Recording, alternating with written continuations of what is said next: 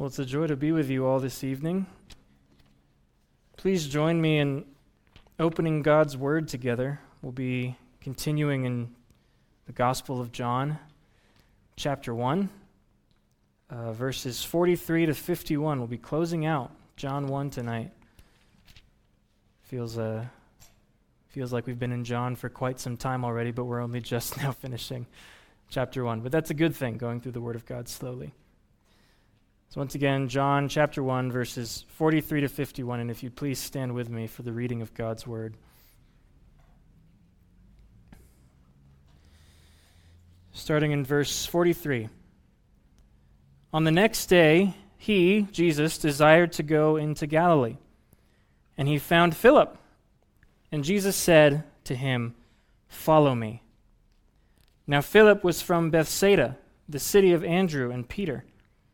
Philip found Nathanael and said to him, "We have found him of whom Moses in the law and also the prophets wrote, Jesus of Nazareth, the son of Joseph." And Nathanael said to him, "Can any good thing come out of Nazareth?" Philip said to him, "Come and see." Jesus saw Nathanael coming to him and said about him, "Behold, truly an Israelite in whom there is no deceit." Nathanael said to him, "From where do you know me?" Jesus answered and said to him, "Before Philip called you, when you were under the fig tree, I saw you." Nathanael answered him, "Rabbi, you are the Son of God. You are the King of Israel." Jesus answered and said to him, "Because I said to you that I saw you under the fig tree, do you believe? You will see greater things than these." And he said to him, "Truly, truly, I say to you, you will see the heavens opened and the angels of God ascending and descending on the Son of Man." May the Lord bless the reading of his word. Please be seated.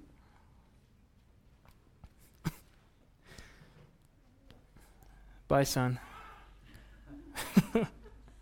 He hears me talk all day. So we come to day 4 in John's narrative of the beginning of Jesus' ministry, and he's continuing to make his first disciples. These verses are similar in a lot of ways to last week's passage. Both passages begin with a proclamation about Jesus or some command to follow him. In both passages, the news about Jesus is spread from one person to another. And both passages have Jesus revealing himself in some way to his disciples. And that's Jesus' MO. He reveals himself to the people that he has called to himself. Christianity is fundamentally a religion of revelation. Jesus is putting himself out there for the world to see. In this passage, he's making himself known personally to these men. He's right in front of them.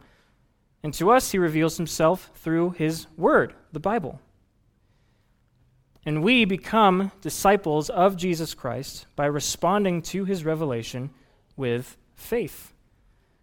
And that's why John wrote his gospel in the first place, that by showing Jesus to the world, many might believe, and by believing, they might have life in his name. So tonight you're going to see Jesus revealing himself to 2 more men, Philip and Nathanael.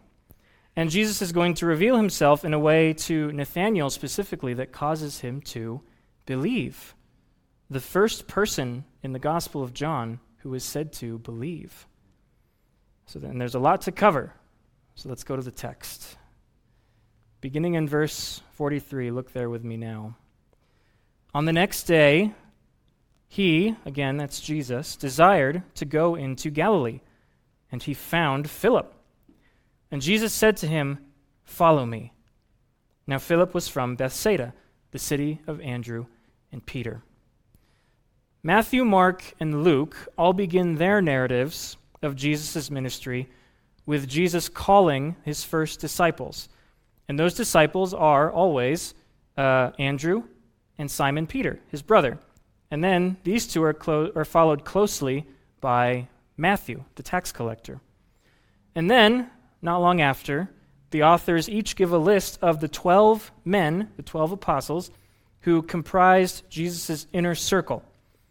And John's gospel, as we see here, is taking a similar path, with Andrew and Peter being the first of Jesus' disciples. But in our text for this evening, we meet another one of the 12, Philip. The next day, the day after Jesus spends some time with Andrew and Peter, he has the desire to go into Galilee. And there in Galilee, he finds Philip. Now, is this some accidental finding? Did Jesus bump into Philip in a Galilean marketplace and decide, hey, this guy looks like an ideal disciple. Hey, you, follow me. Well, perhaps to Philip, it seemed a chance meeting, but God, as we know, doesn't do things by chance. God is very deliberate in how he calls people to himself. Jesus is the one who came to seek and to save the lost. He came for the people who the Father gave to him, as we will see in John 6. Jesus found Philip because Jesus was searching for Philip. In Luke chapter 15, Jesus tells a parable of a woman who lost one of her coins. She started out with 10, but she found that she had lost one. So she lit a lamp, she swept the house, and she searched carefully until she found it.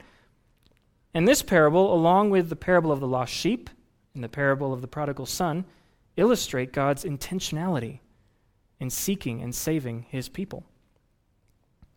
No, this meeting with Philip was no accident. Jesus wanted to seek him out specifically. So what do we know about Philip?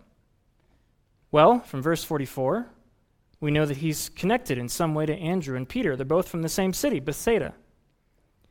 In the lists of Christ's disciples that we see in the Synoptic Gospels, he's placed fifth between John and Bartholomew. And one commentator describes Philip as being perfectly ordinary. He appears 3 more times in John, and in 2 of those times he gets confused or he misunderstands something that Jesus has said. And probably the prime example of this is John 14:7, where Jesus is speaking to his disciples and he says, "If you have come to know me, you will know my Father also. From now on, you know him and have seen him." So far, so good. But here comes sweet Philip. "Lord, show us the Father, and it is enough for us." It's a swing and a miss from the apostle. So Jesus has to repeat himself. "Have I been with you all so long, and have you not come to know me, Philip? He who has seen me has seen the Father." For me, it's comforting to read stuff like that in Scripture because it means that Jesus came for the perfectly ordinary. He came seeking the smelly fishermen of the world, the tax collectors and the sinners. He came seeking you, Christian. The reason that you have faith in Christ is because Christ searched you out. We've often sung the words of that great hymn together, The Church's One Foundation. From heaven, he came and sought her to be his holy bride. With his own blood, he bought her, and for her life, he died. And when Jesus seeks you out, he says to you what he said to Philip, "Follow me. Follow me. Sign away your life to me. Give up the world for my sake. Hear my words and obey them. Turn from your sin and have faith in me. Receive the forgiveness of your sins from me. Imitate my character. Go and bring others to me. Deny yourself. Take up your cross. Be willing to die for me." This is what it means to follow Jesus. But did Philip know anything about that? No. Not yet, at least. Not at this point. This is just the beginning. We don't know what the rest of that conversation with Jesus looked like, but we do know that he felt the undeniable urge to tell someone about it. He just had to go talk to someone about this. So he goes to find his buddy, Nathanael. Verse 45, Philip found Nathanael and said to him, "We have found him of whom Moses in the law and also the prophets wrote, Jesus of Nazareth, the son of Joseph." So Jesus intentionally sought out Philip, and now Philip goes to intentionally seek out his friend Nathanael. And he's bursting with this news. "You're never going to believe it," he says. We found the one whom the Scriptures point to. This parallels the conversation that Andrew had with his brother, Peter, just a few verses before. Hey, Peter, guess what? We found the Messiah. And remember, these guys are good Jews. They were raised on the law and the prophets. That was their bread and butter. They were told to expect the Messiah's coming, and their Bible foretold him. They knew passages like Genesis 49, verse 10, which is a passage from the Torah, the law, where Jacob blesses his son, Judah, and says, "The scepter shall not depart from Judah, the ruler's staff from between his feet until Shiloh comes. And to him, Shiloh, shall be the obedience of all the peoples." Shiloh, this name Shiloh, was one of the names given to the Messiah, and it was understood that he would come from the tribe of Judah. And wouldn't you know it, later prophecies foretold the same thing. Micah, chapter 5, verse 2, "But as for you, Bethlehem, Ephrathah, too little to be among the clans of Judah. From you one will go forth for me to be ruler in Israel. His goings forth are from everlasting, from the ancient days." How did Philip come to this conclusion? We don't know. Scripture doesn't say. But Jesus revealed himself in some way to Philip, so that Philip became convinced that Jesus was the promised Messiah. And he couldn't just keep quiet about that. He had to share this news. Now, today, information travels across the globe in a matter of milliseconds. Can you imagine if Jesus' ministry began in 2019? The whole world would know about it in a matter of days, if not hours. News media would hang on to and probably twist his every word. His miracles would be live streamed on TikTok. Perish the thought. But God sent his Son into the world at a time when the most effective form of communication was word of mouth. Good old word of mouth. John the Baptist, he told his disciples about Jesus. One of those disciples told his brother. Jesus told Philip about himself, and then Philip went to tell Nathanael. As Chris mentioned last week, this movement had humble beginnings. It wasn't live streamed on television for the world to see. No one even knew about these 4 or 5 guys and their leader. Now, Nathanael. We don't really know who Nathanael is. John 21 says that he is from Cana in Galilee, which is where Jesus may have met him. It's where Jesus would go on to perform his first public miracle in John chapter 2. But beyond that, we don't really know much about the guy. Some like to speculate and say that Nathanael is the same person as Bartholomew, since Philip and Bartholomew are often named together in the lists of the apostles. Others say, I don't know where they get this, but Nathanael is the same person as the apostle Matthew. But there's really no credible evidence for either option. Besides, Jesus had other disciples, aside from the core 12, and Nathanael appears to be one of those disciples. Again, just another ordinary guy. So Philip goes to Nathanael, and he tells Nathanael that the Messiah, foretold by the Hebrew Scriptures, is that guy over there, Jesus of Nazareth, the son of Joseph. Now, in first century Palestine, this is how you identified someone. You would give their hometown, and then you would give their father's name. And some commentators will charge Philip with error here, because he says that Jesus is from Nazareth instead of Bethlehem, and that his father is Joseph instead of Holy God. And I say, yes, how dare Philip lack an astute biblical and theological knowledge of the Son of God a mere 5 minutes after meeting him? Philip didn't know all the details. Not yet, and he couldn't have. But he knew enough. Plus, he wasn't entirely wrong. Jesus did indeed grow up in Nazareth. He was called a Nazarene for his whole ministry. Christians were later called the sect of the Nazarenes, in derision.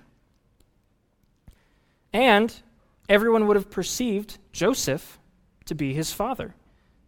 That's the purpose that Joseph served. He provided Jesus with an earthly upbringing just as any good father would.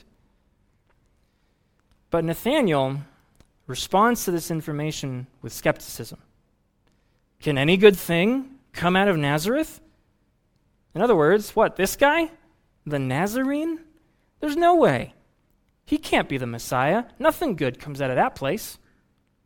It was offensive to Nathanael to think that the Messiah could come from what was then a very hated town of Nazareth. But Philip's not letting Nathanael go that easily. He's insistent. He says, Nathanael, come and see. Come and see. Come and see Jesus. And that's the core of the Christian message, isn't it? It's so easy to get caught up in all of these doctrinal debates on YouTube and Twitter over the age of the earth or Arminianism versus Calvinism or whatever else. And these things are important. They're very important. And it's good to be well-versed in those issues. But the end goal of our apologetics, the end goal of our evangelism, is exactly what Philip said to Nathanael. Come and see. Come and see Jesus. I'll say it again. The end goal of apologetics and evangelism is persuading others to come and see Jesus.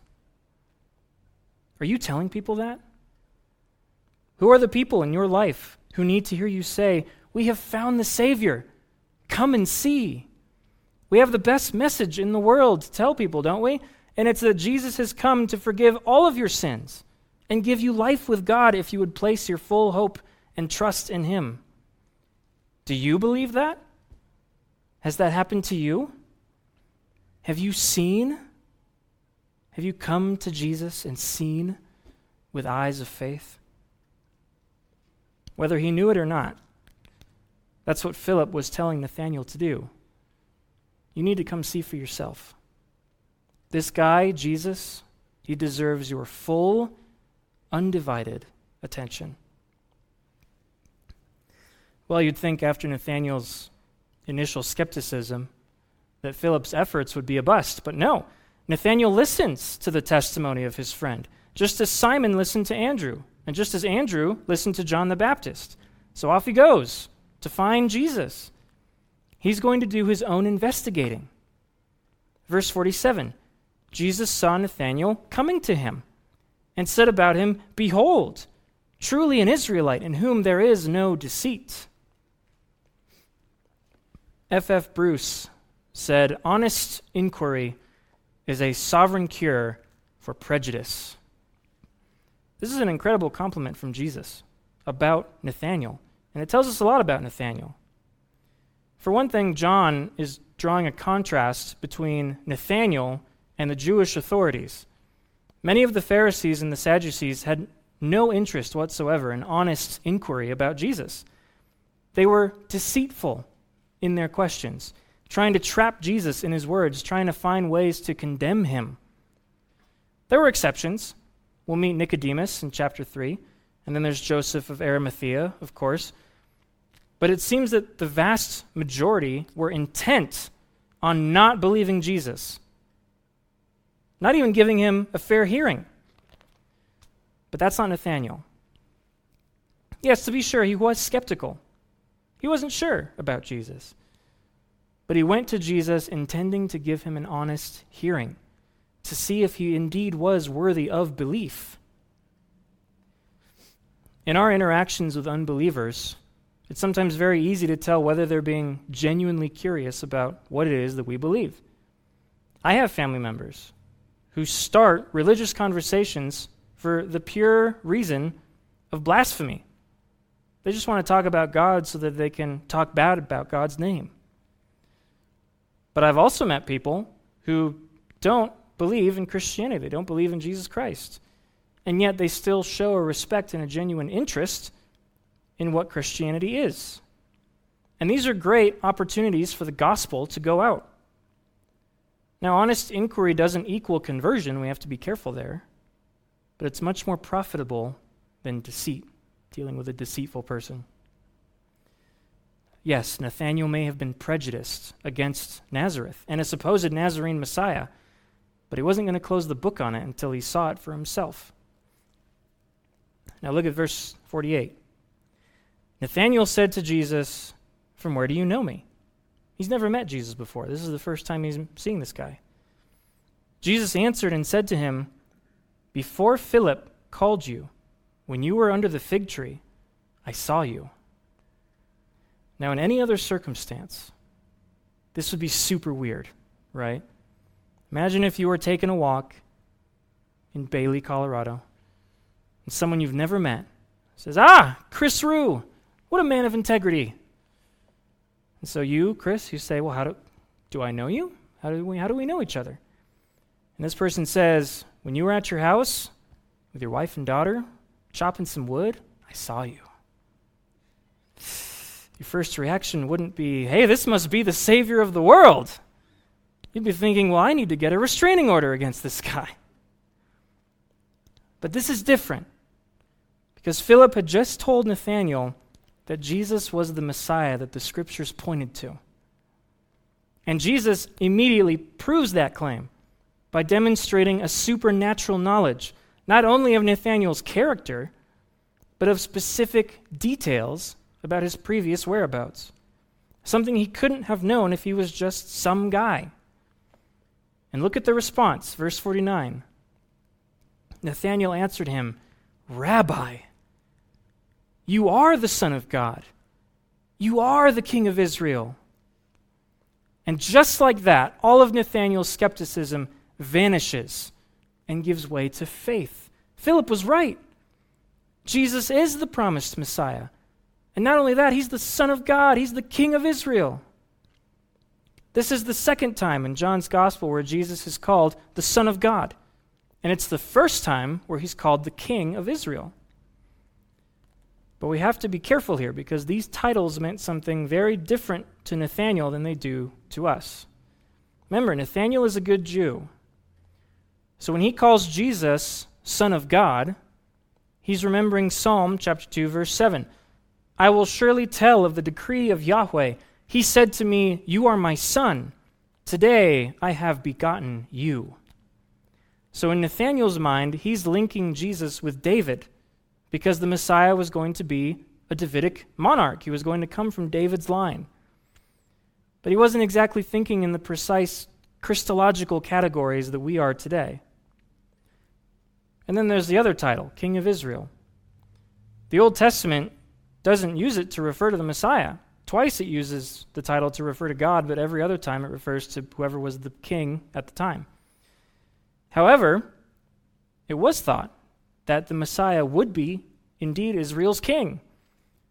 In fact, a conquering king who would come to kick out the Romans and deliver the land back into the rightful hands of the people of Israel. And one commentator again points out that Nathanael spoke better than he knew.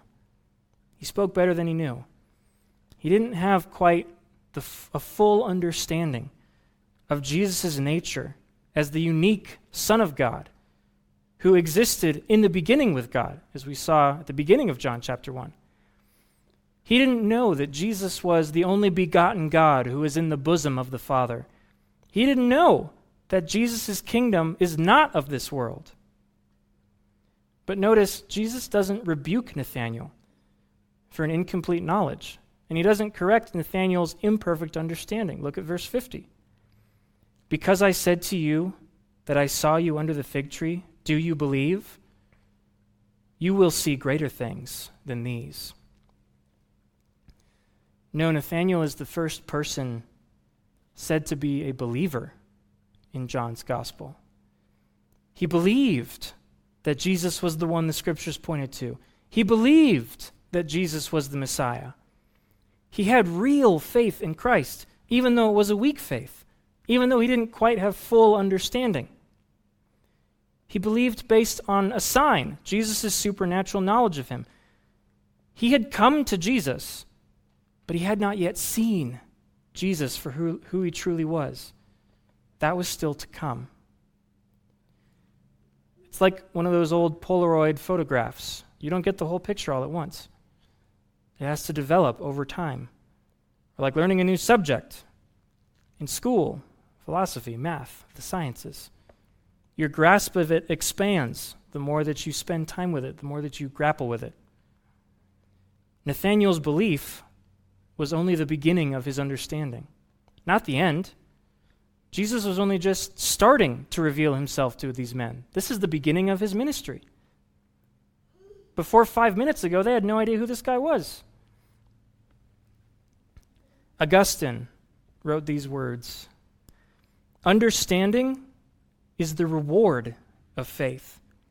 Therefore, do not seek to understand in order to believe, but believe so that you may understand."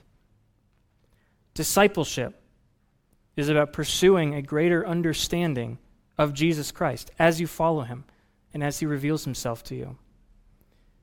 If ever we think that we have arrived at full understanding, let the words of Jesus humble us. No, you will see greater things than these. And now for verse 51. This is one of the most fascinating verses in all of Scripture. I love this verse. "And he," Jesus, "said to him," Nathanael, "Truly, truly, I say to you, you will see the heavens opened, and you will see the angels of God ascending and descending on the Son of Man." This is a time for firsts. This is the first truly, truly statement of Jesus in John's Gospel.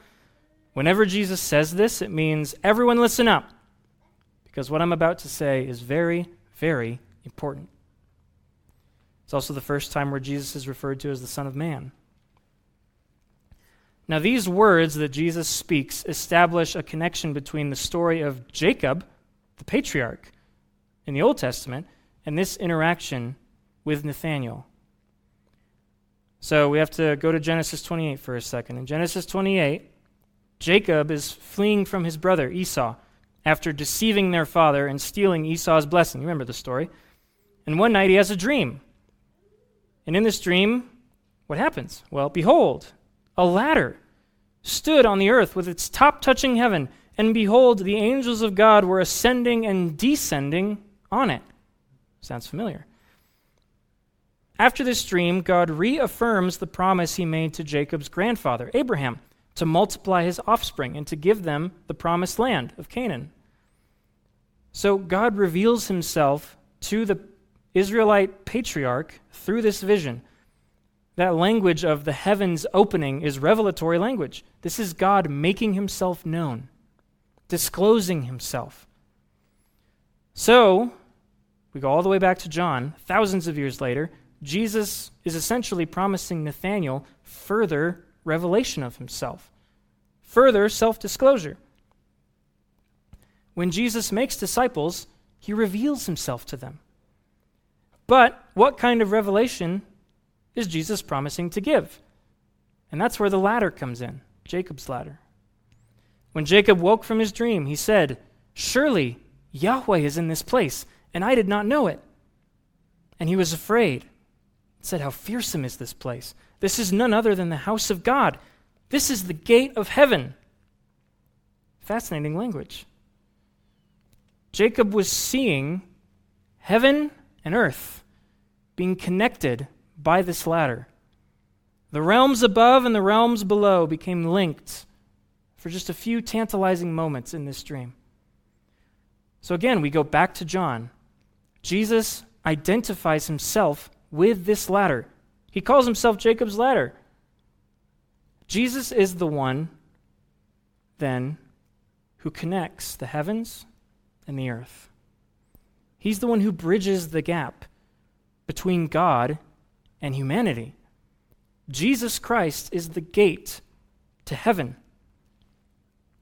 He is the Son of Man, whom the prophet Daniel spoke of, whose kingdom is one which will not be destroyed. That's what Jesus is going to show his disciples through his ministry. That's what Jesus meant when he told Nathanael, "You will see greater things than these." And Nathanael would indeed go on to see greater things. At the end of John chapter 21, Jesus appears to some of his disciples at the Sea of Galilee after his resurrection. And those disciples are Simon Peter, Thomas, the two sons of Zebedee, two other unnamed disciples, and who else but one Nathanael of Cana. So Nathanael This guy who's virtually unknown everywhere else is there at the beginning and at the end of Jesus' ministry. That means he heard Jesus' preaching. He saw Jesus' miracles. He heard directly from the Lord's mouth. Can you imagine? He's there. He's totally behind the scenes. These are the only 2 times we ever hear of him in all the Gospels. But he's walking with Jesus. He's learning from him. He would have heard of his rabbi's crucifixion. He may have been one of the disciples cowering in fear of the Romans during the 3 days that Jesus was in the tomb. But then he would have experienced the joys of hearing that his Savior had risen from the dead. And then, in John 21, he got to have a fish breakfast with him. How cool is that? I'd love to have a fish breakfast with Jesus. Nathanael had the amazing privilege of seeing Jesus unite heaven and earth, holy God and sinful man. But we have to ask the question, how did Jesus do that? How did Jesus function as this ladder, this stairway to heaven, between these 2 realms that before could not be reconciled? Well, to start off, first of all, Jesus loved sinners. He loved you. Even when you didn't love him, he loved you while you were his enemy, while your sin was so vile in God's sight that he would have been just to punish you forever. And because of that great love, Jesus, who is truly God, took on your human nature. The heavenly and the earthly were united in the person of Jesus Christ when he was conceived in Mary's womb. That's the first way. Secondly, he lived a life of perfect obedience to God because he had no sin. He fulfilled the law of God in your place as your representative. And as John says, he went to the cross as the Lamb of God who takes away the sin of the world.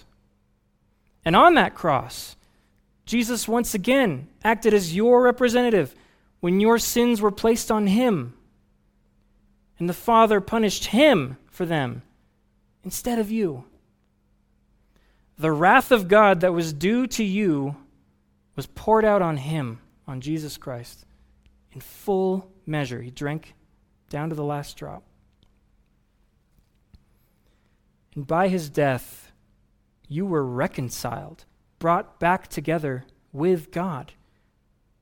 Your sin, which once stood in the way of that reconciliation, was placed on Jesus and removed. And then the righteousness of Jesus' perfect, sinless life was placed on you, undeserving, sinful you. The gate to heaven was flung open. By his death, Jesus bridged the gap between you and God so that there might be peace between you and him. That's the second way. Thirdly, Jesus didn't stay dead, but he rose again on the 3rd day, defeating death, which also threatened to separate you from your Creator. His resurrection secured your resurrection, my resurrection. And then after that, he ascended, and he continues to act as the link between you and God, acting as your mediator. You can stand boldly before the throne of God because you are in Christ. Do you believe that this evening? That you are in Christ, that you can go to God and be connected to God once again because of what Christ has done? And finally, fourthly, one day Jesus is going to come back, and he will unite heaven and earth once and for all when he cleanses creation of its remaining corruption and makes all things new. Once again, do you believe that this evening? Because this is only true for you personally if you have believed. in Jesus Christ and placed your full trust in him. For those who may not believe, I want to repeat to you the pleading of the Apostle Philip. Come and see. Come and see. Come and see who? Come and see Jesus. Come and see the only one who can take away the dread of death, the only one who can forgive all your sins, and who can make you right with your Creator again. Come and see him. He has shown himself to you in his word this evening. Will you come to him? Well, perhaps you're sitting there saying, well, I do believe, but I have weak faith. I don't fully understand what all of this means. Well, I have good news for you too, because salvation doesn't come from strong faith. It doesn't come from full understanding either. Nathanael had neither, and yet Jesus calls him a believer. Salvation comes from Jesus Christ alone, by his grace alone, through faith alone in him. Jesus came to make you his disciple and to draw you into greater understanding of himself as you walk with him, as you are discipled by him. And friends, we have an eternity to do that with Christ. Let's pray together.